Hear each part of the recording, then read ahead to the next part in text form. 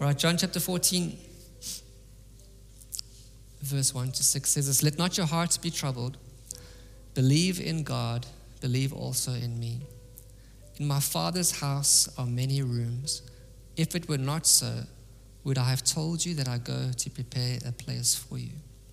And if I go and prepare a place for you, I will come again and will take you to myself, that where I am, you may be also. And you know the way to where I am going." Thomas said to him, "Lord, we do not know where you are going. How can we know the way?"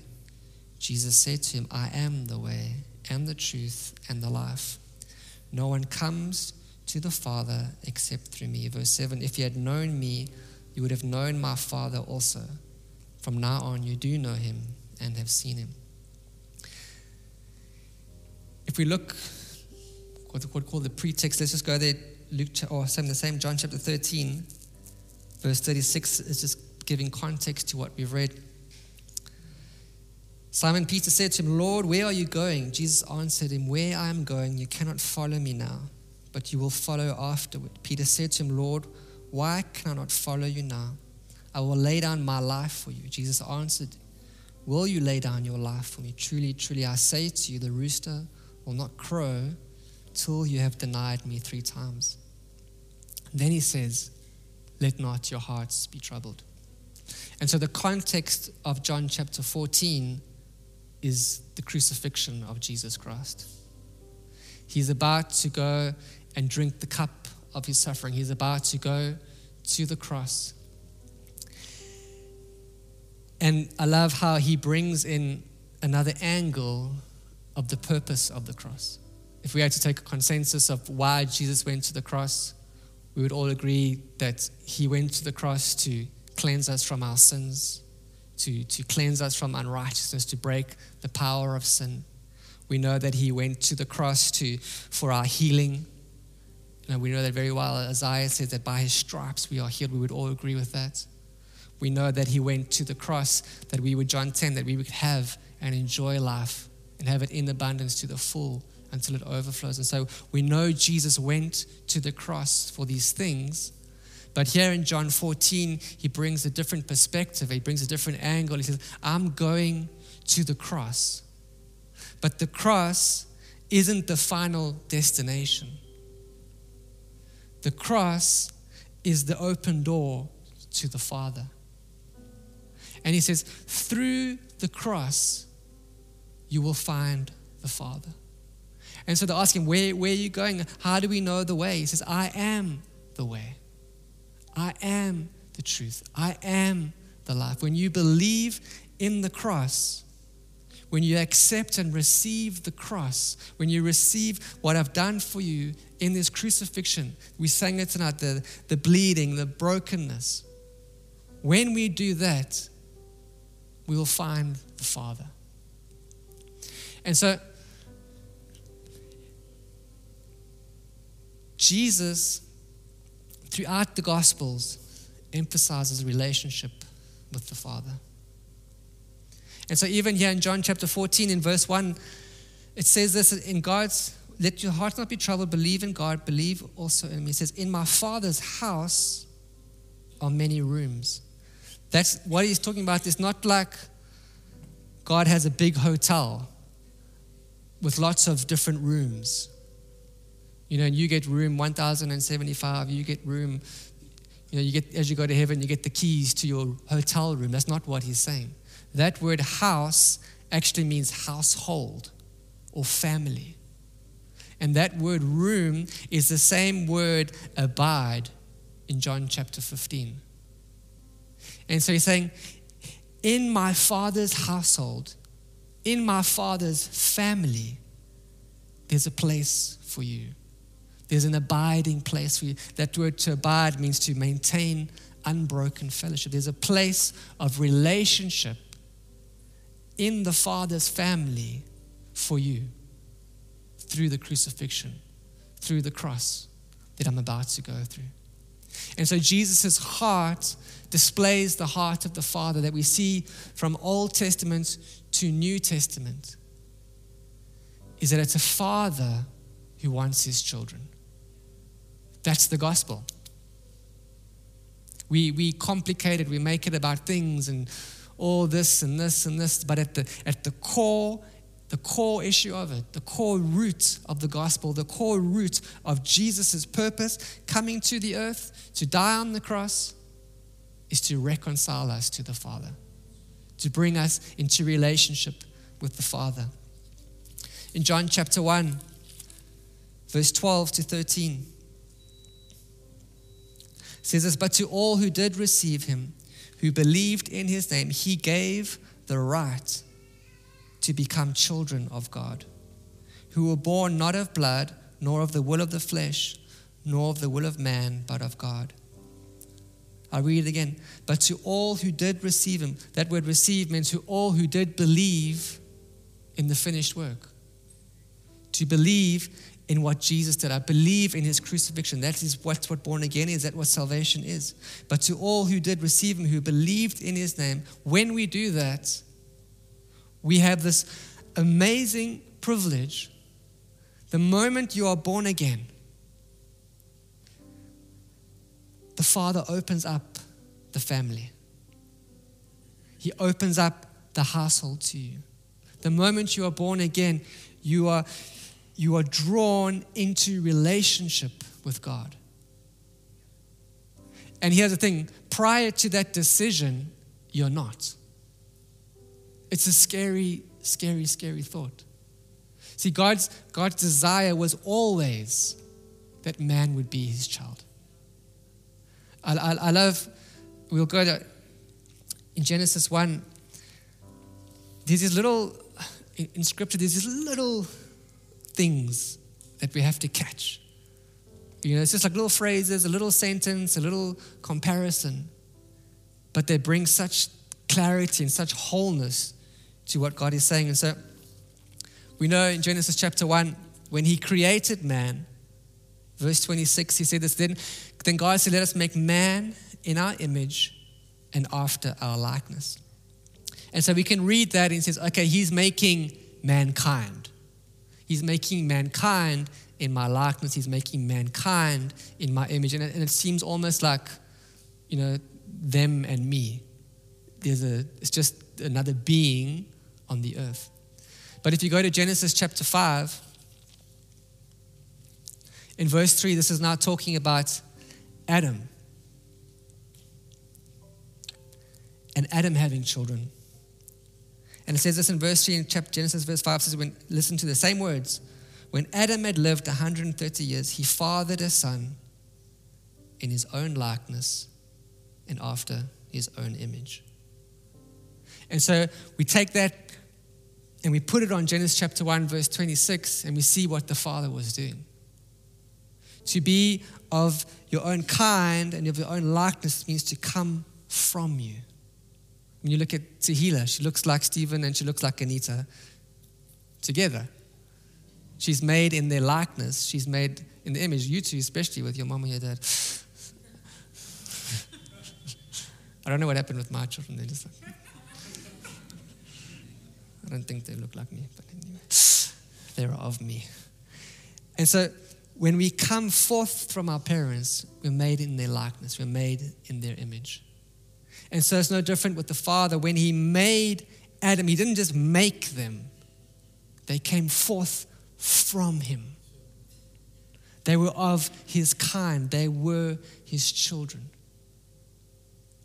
And we know the story. We know what happened. The enemy came and he came to deceive. And basically what happened in that moment is he kidnapped God's children. And so from that point, people grew. It's crazy. If you ever read those things, or like you see it in the news, babies that are kidnapped in the hospital, they grow up thinking that the kidnapper is their real parent. And then like at the age of 20 or 21, it's like crazy stories. They I've read one they go to the same school as their real sister. They become best friends with their real sister. And then now this girl goes over to this girl's house who's actually real. She goes to her house to play and the parents are like, wait, this is too weird. Something's not right here. And they do this investigation. This is a real story. And they find out that this girl whom their child has befriended was actually their child that was kidnapped. But this little girl grew up thinking that her kidnapper is her mom. And so that's what Satan did. He kidnapped man. And we began to follow him. Man became children of the devil. And that sounds extreme, but it's in the Bible. I'll read it in 1 John chapter 3, verse 10.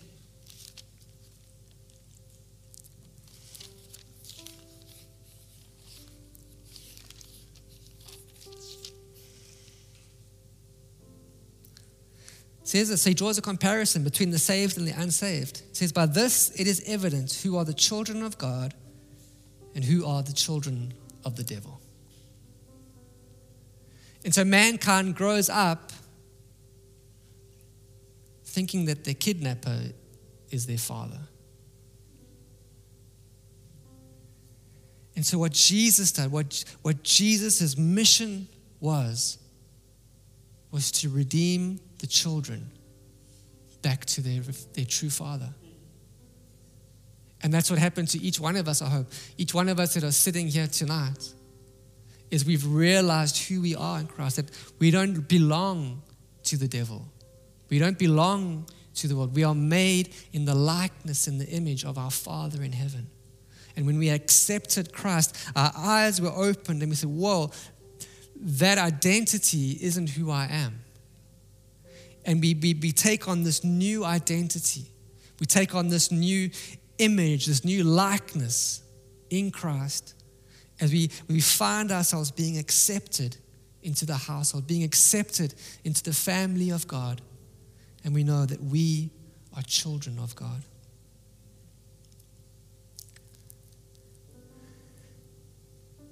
And so tonight, I can read these scriptures, I can say all of that.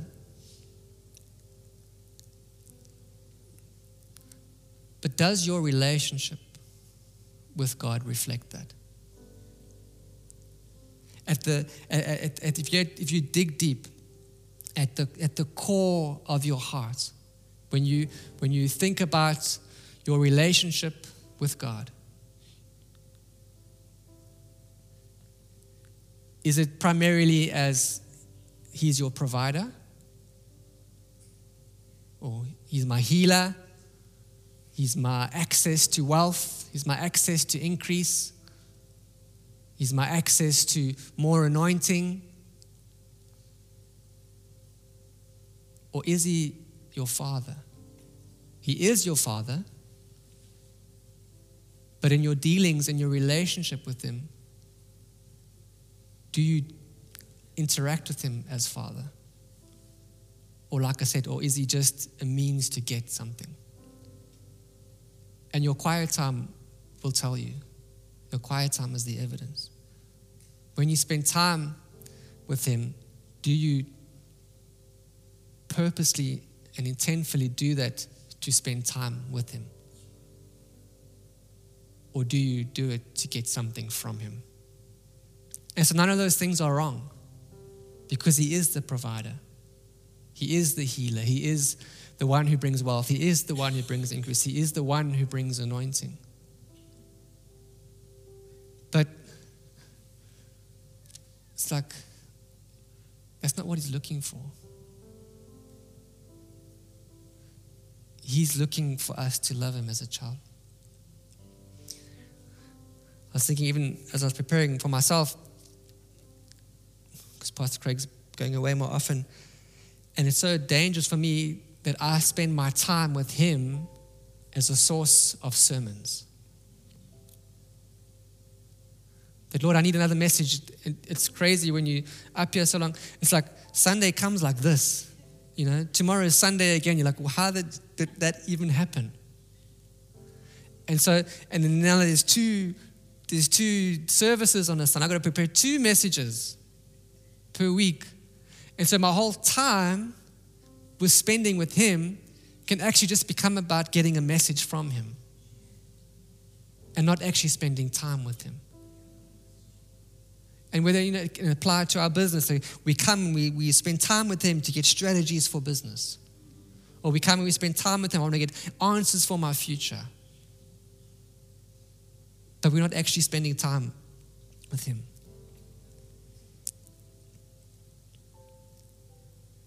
I'll say it again. What he's looking for is relationship with his sons, with his daughters. That's why Jesus died. That's why Jesus paid the price. That's why his blood was shed. That you would be in relationship with the Father. In my Father's house, in my Father's family, there's many places. That's what he's looking for. That's what he paid the price for. So let's not make it about all these things. Let's make it about him. The one thing, as we sang tonight. I want us to go back to Luke chapter 15 this morning. We looked at Luke chapter 15, the prodigal son. We spoke a lot about the younger son.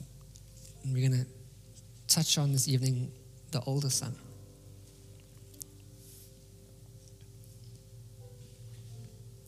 So in Luke chapter 15, I'm going to read from verse 25 to 31. So what has happened if you weren't here this morning?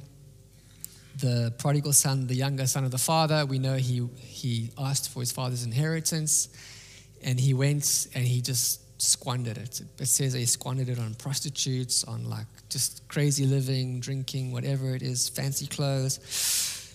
Eventually he ran out of money and he came back to the father's home. And so when the father saw him, he reinstated his sonship, and he says to his family, says to his household, let's throw a party. He says, kill the fattened calf, let's prepare, let's have a celebration, let's have a feast, because my son that was lost is now found. He was dead, but he's now alive. And so in verse 25, we see the reaction of the older brother. And so it says this in verse 25, now his older son was in the field, and as he came and drew near to the house, he heard music and dancing. And he called one of the servants and asked what these things meant. And he said to him, your brother has come, and your father has killed the fattened calf, because he has received him back safe and sound. But listen to verse 28. But he was angry and refused to go in. His father came out and entreated him, but he answered his father, look, these many years I have served you, and I have never disobeyed your command, yet you never gave me a young goat that I may celebrate with my friends. But when this son of yours came, who has devoured your property with prostitutes, you killed the fattened calf for him.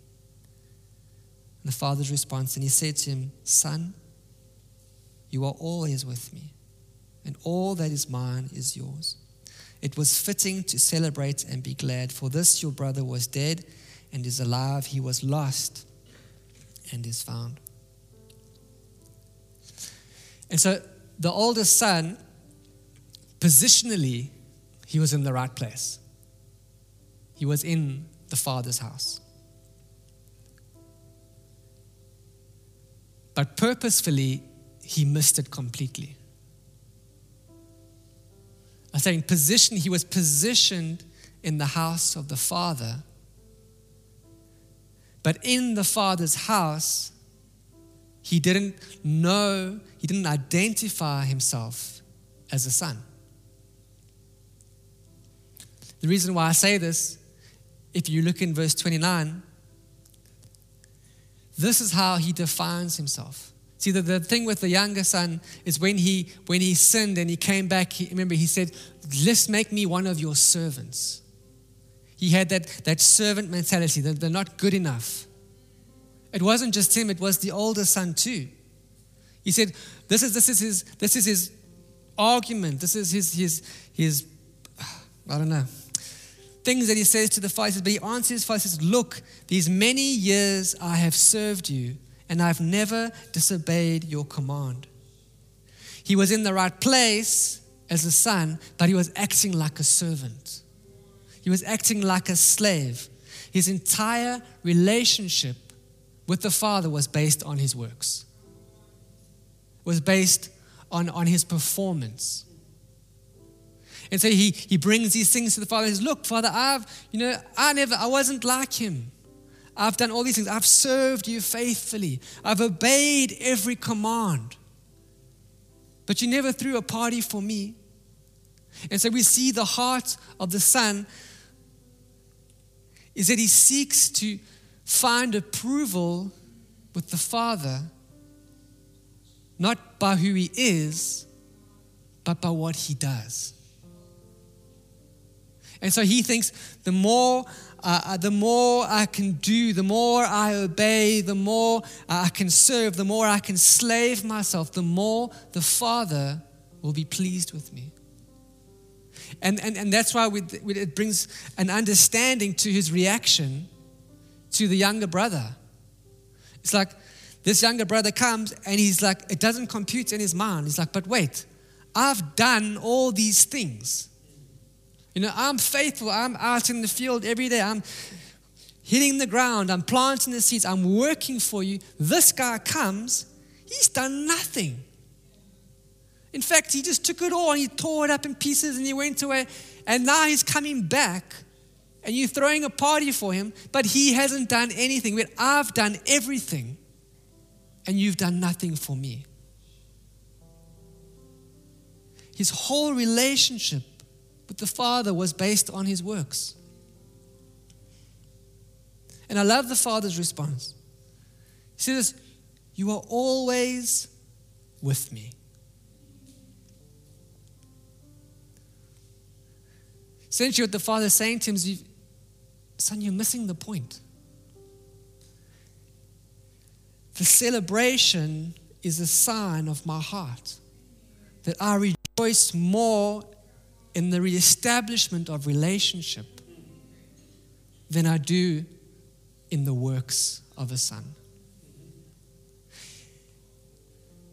And so more than what we can do for him,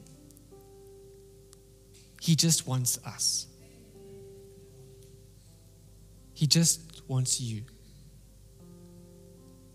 And we've got to be so careful that we don't transition over into this older son mentality, where we think that we can please the Father through our works. So Father, this whole week, I woke up earlier and I prayed and I read my Bible. God's really pleased with me this week. I'm in his good books.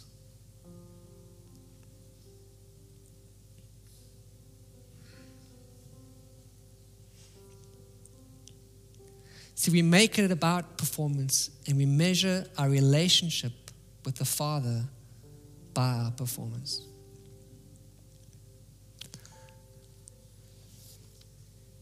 I'll show you an interesting scripture. Matthew chapter 3, verse 7. Let's read from 17. Let's read from verse 16. This is the baptism of Jesus, right? And when Jesus was baptized, immediately he went up from the water, and behold, the heavens were opened to him. And he saw the Spirit of God descending like a dove and coming to rest on him. And behold, a voice from heaven said, this is the voice of the Father speaking over the Son.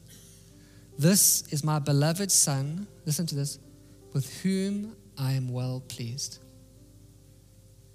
How many miracles did Jesus do before this point? How many good works did Jesus do to earn the privilege of the Father speaking that over him? 0. It was only from this point that he began to do the works. It's from this point that he began to do the miracles. And so it gives us, again, the glimpse of the heart of the Father is that we think he finds pleasure in my good works. But he just finds pleasure in you. You want to know what pleases God? You do. Simply like that. When you come to him and you talk to him and you smile, when you laugh, when you do your little idiosyncrasies and twist your hair and do funny things. As a father, I reflect and I look at my daughter and she walks around the house singing and just being herself, doing little things, and she plays with the Barbies and she makes up all these stories and she makes up songs. Not trying to do anything for me, not trying to do anything to please me, just being her. That's my pleasure. And this is the Father.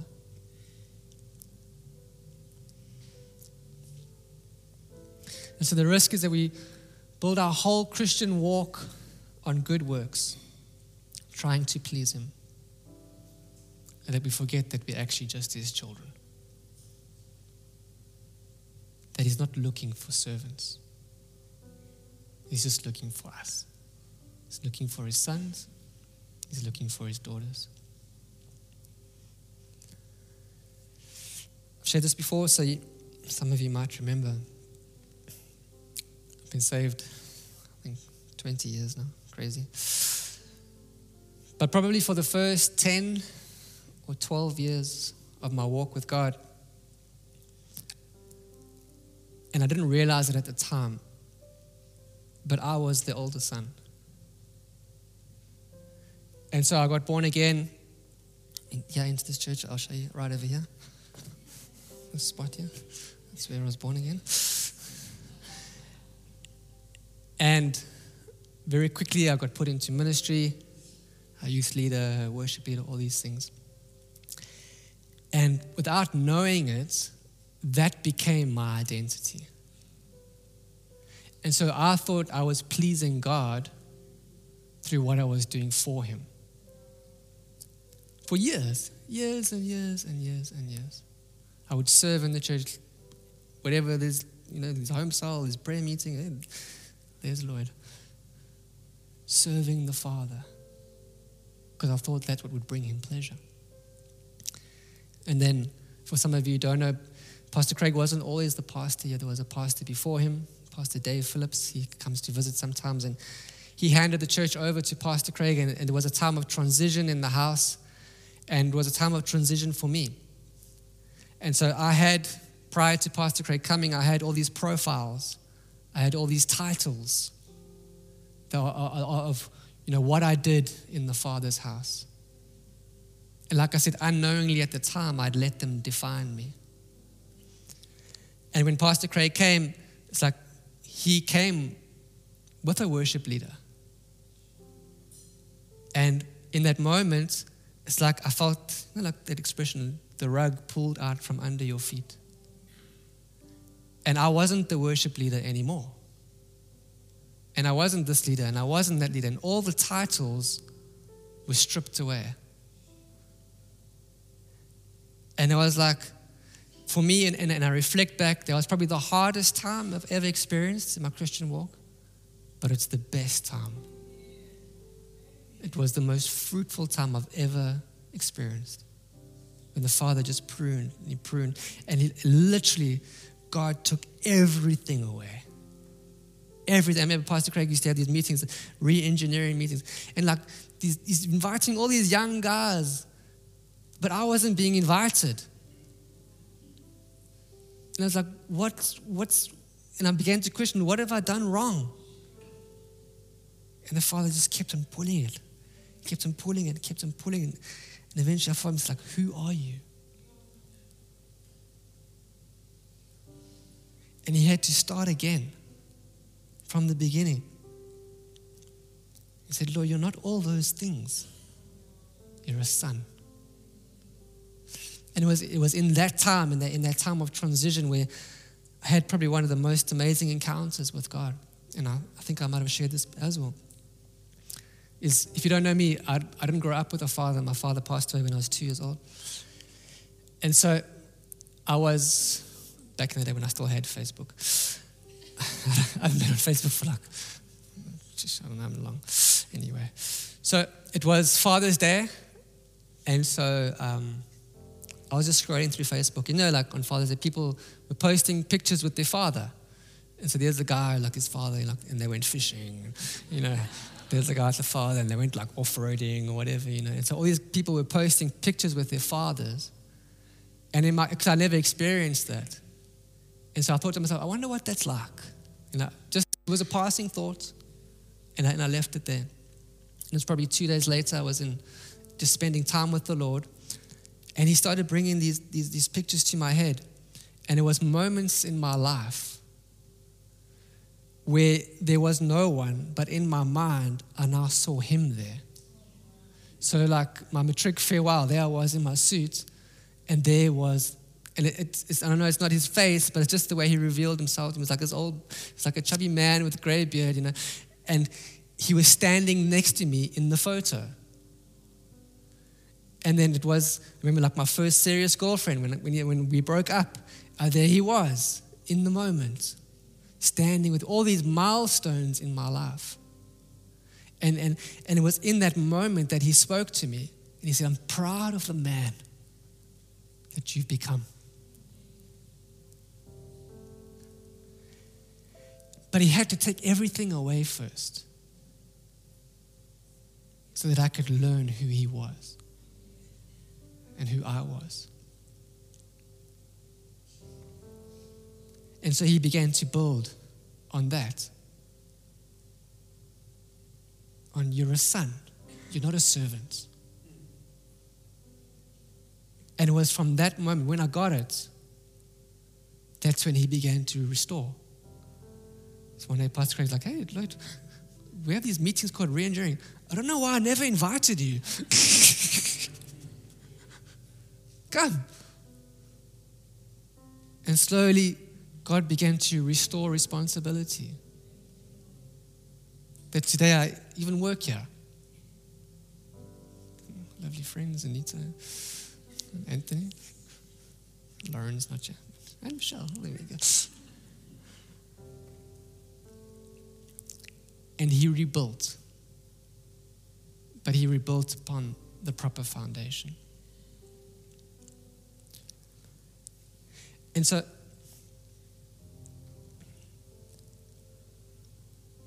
what is your identity this evening?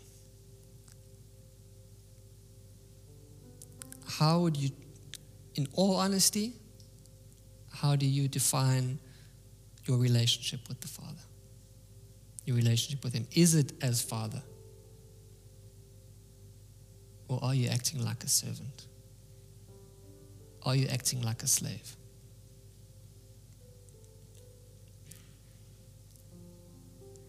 If your relationship isn't as a child, I encourage you to go back to the drawing board.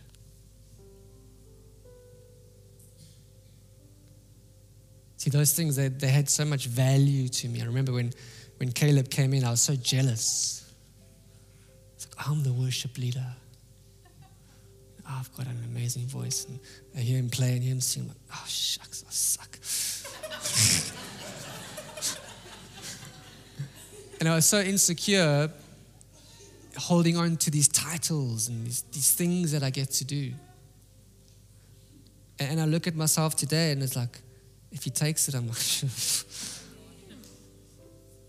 like it's, and it's weird because I know it's something he's asked me to do.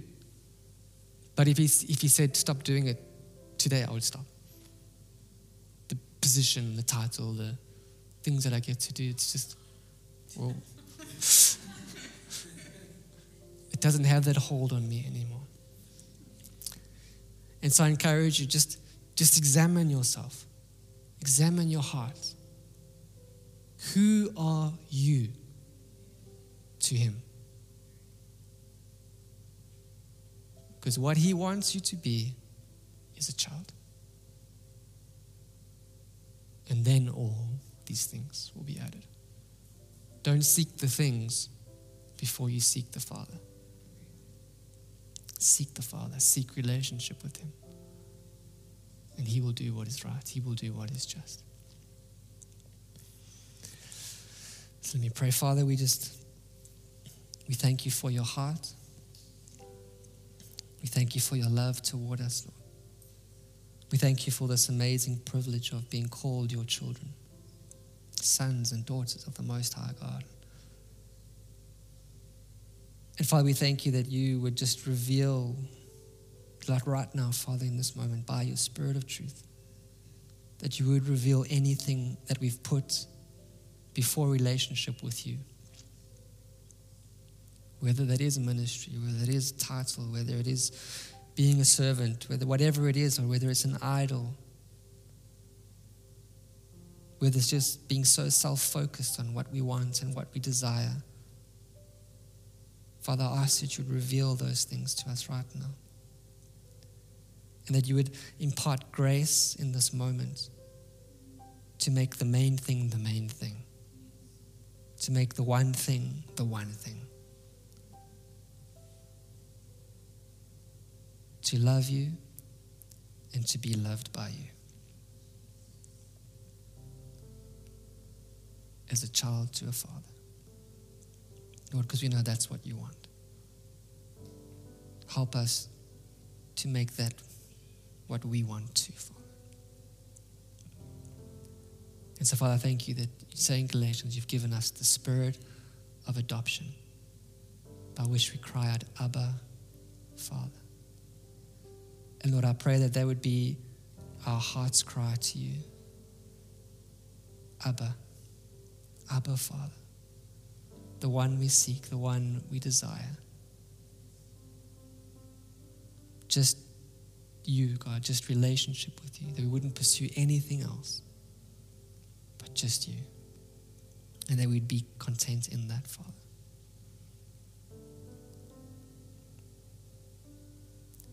So the Father's in the room and it's just so evident. And I don't want to rush.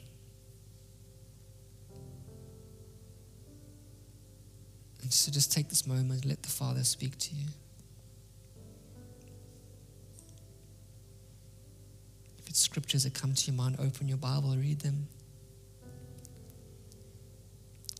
Let him affirm your sonship.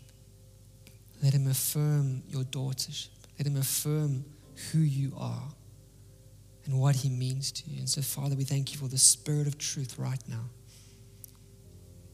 to minister to your people. We say, come, Spirit of truth, come, Holy Spirit. And I encourage you, engage, engage, engage. Don't zone out, engage. Let the Father speak to you, let him realign, let him reconnect, let him just sort those things out. Thank you, Father.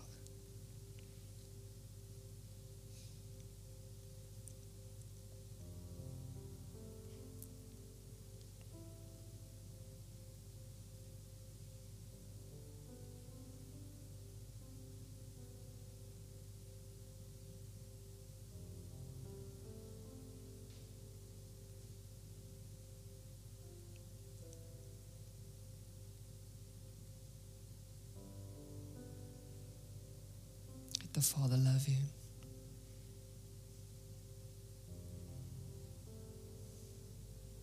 Let him embrace you.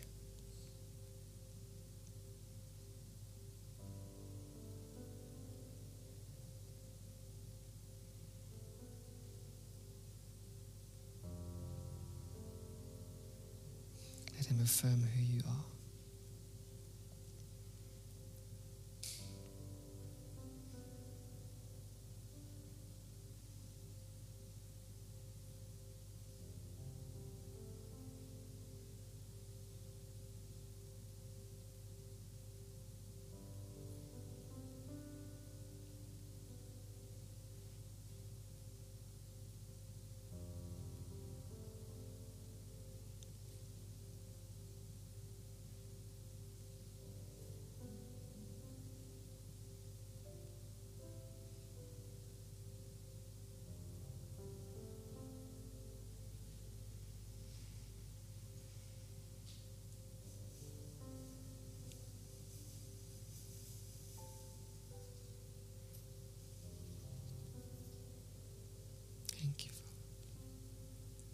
Thank you, Lord. He's the father to the fatherless.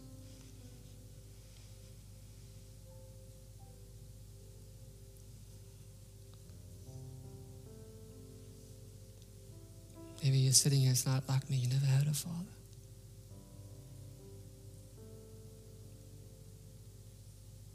He's the father to the fatherless. He's your father.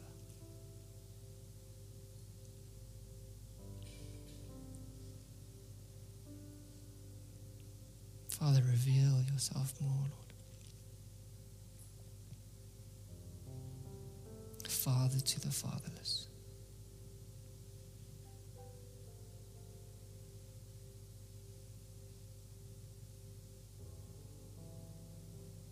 Oh, that you would bring healing to brokenness where there's been absence of a father. That you would restore, that you would make whole. That you would bring joy, that you would bring life.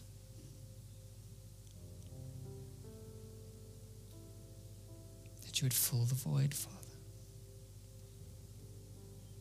Or that there would be no more brokenness, no more hurt, no more shame, no more sorrow, no more questioning. You're the Father who fills all things in all. The Father to the fatherless.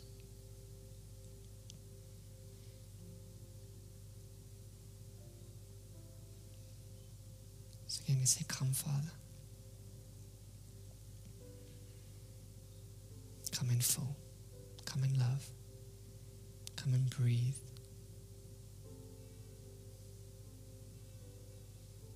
Welcome you in this place, Lord. We welcome you, Father.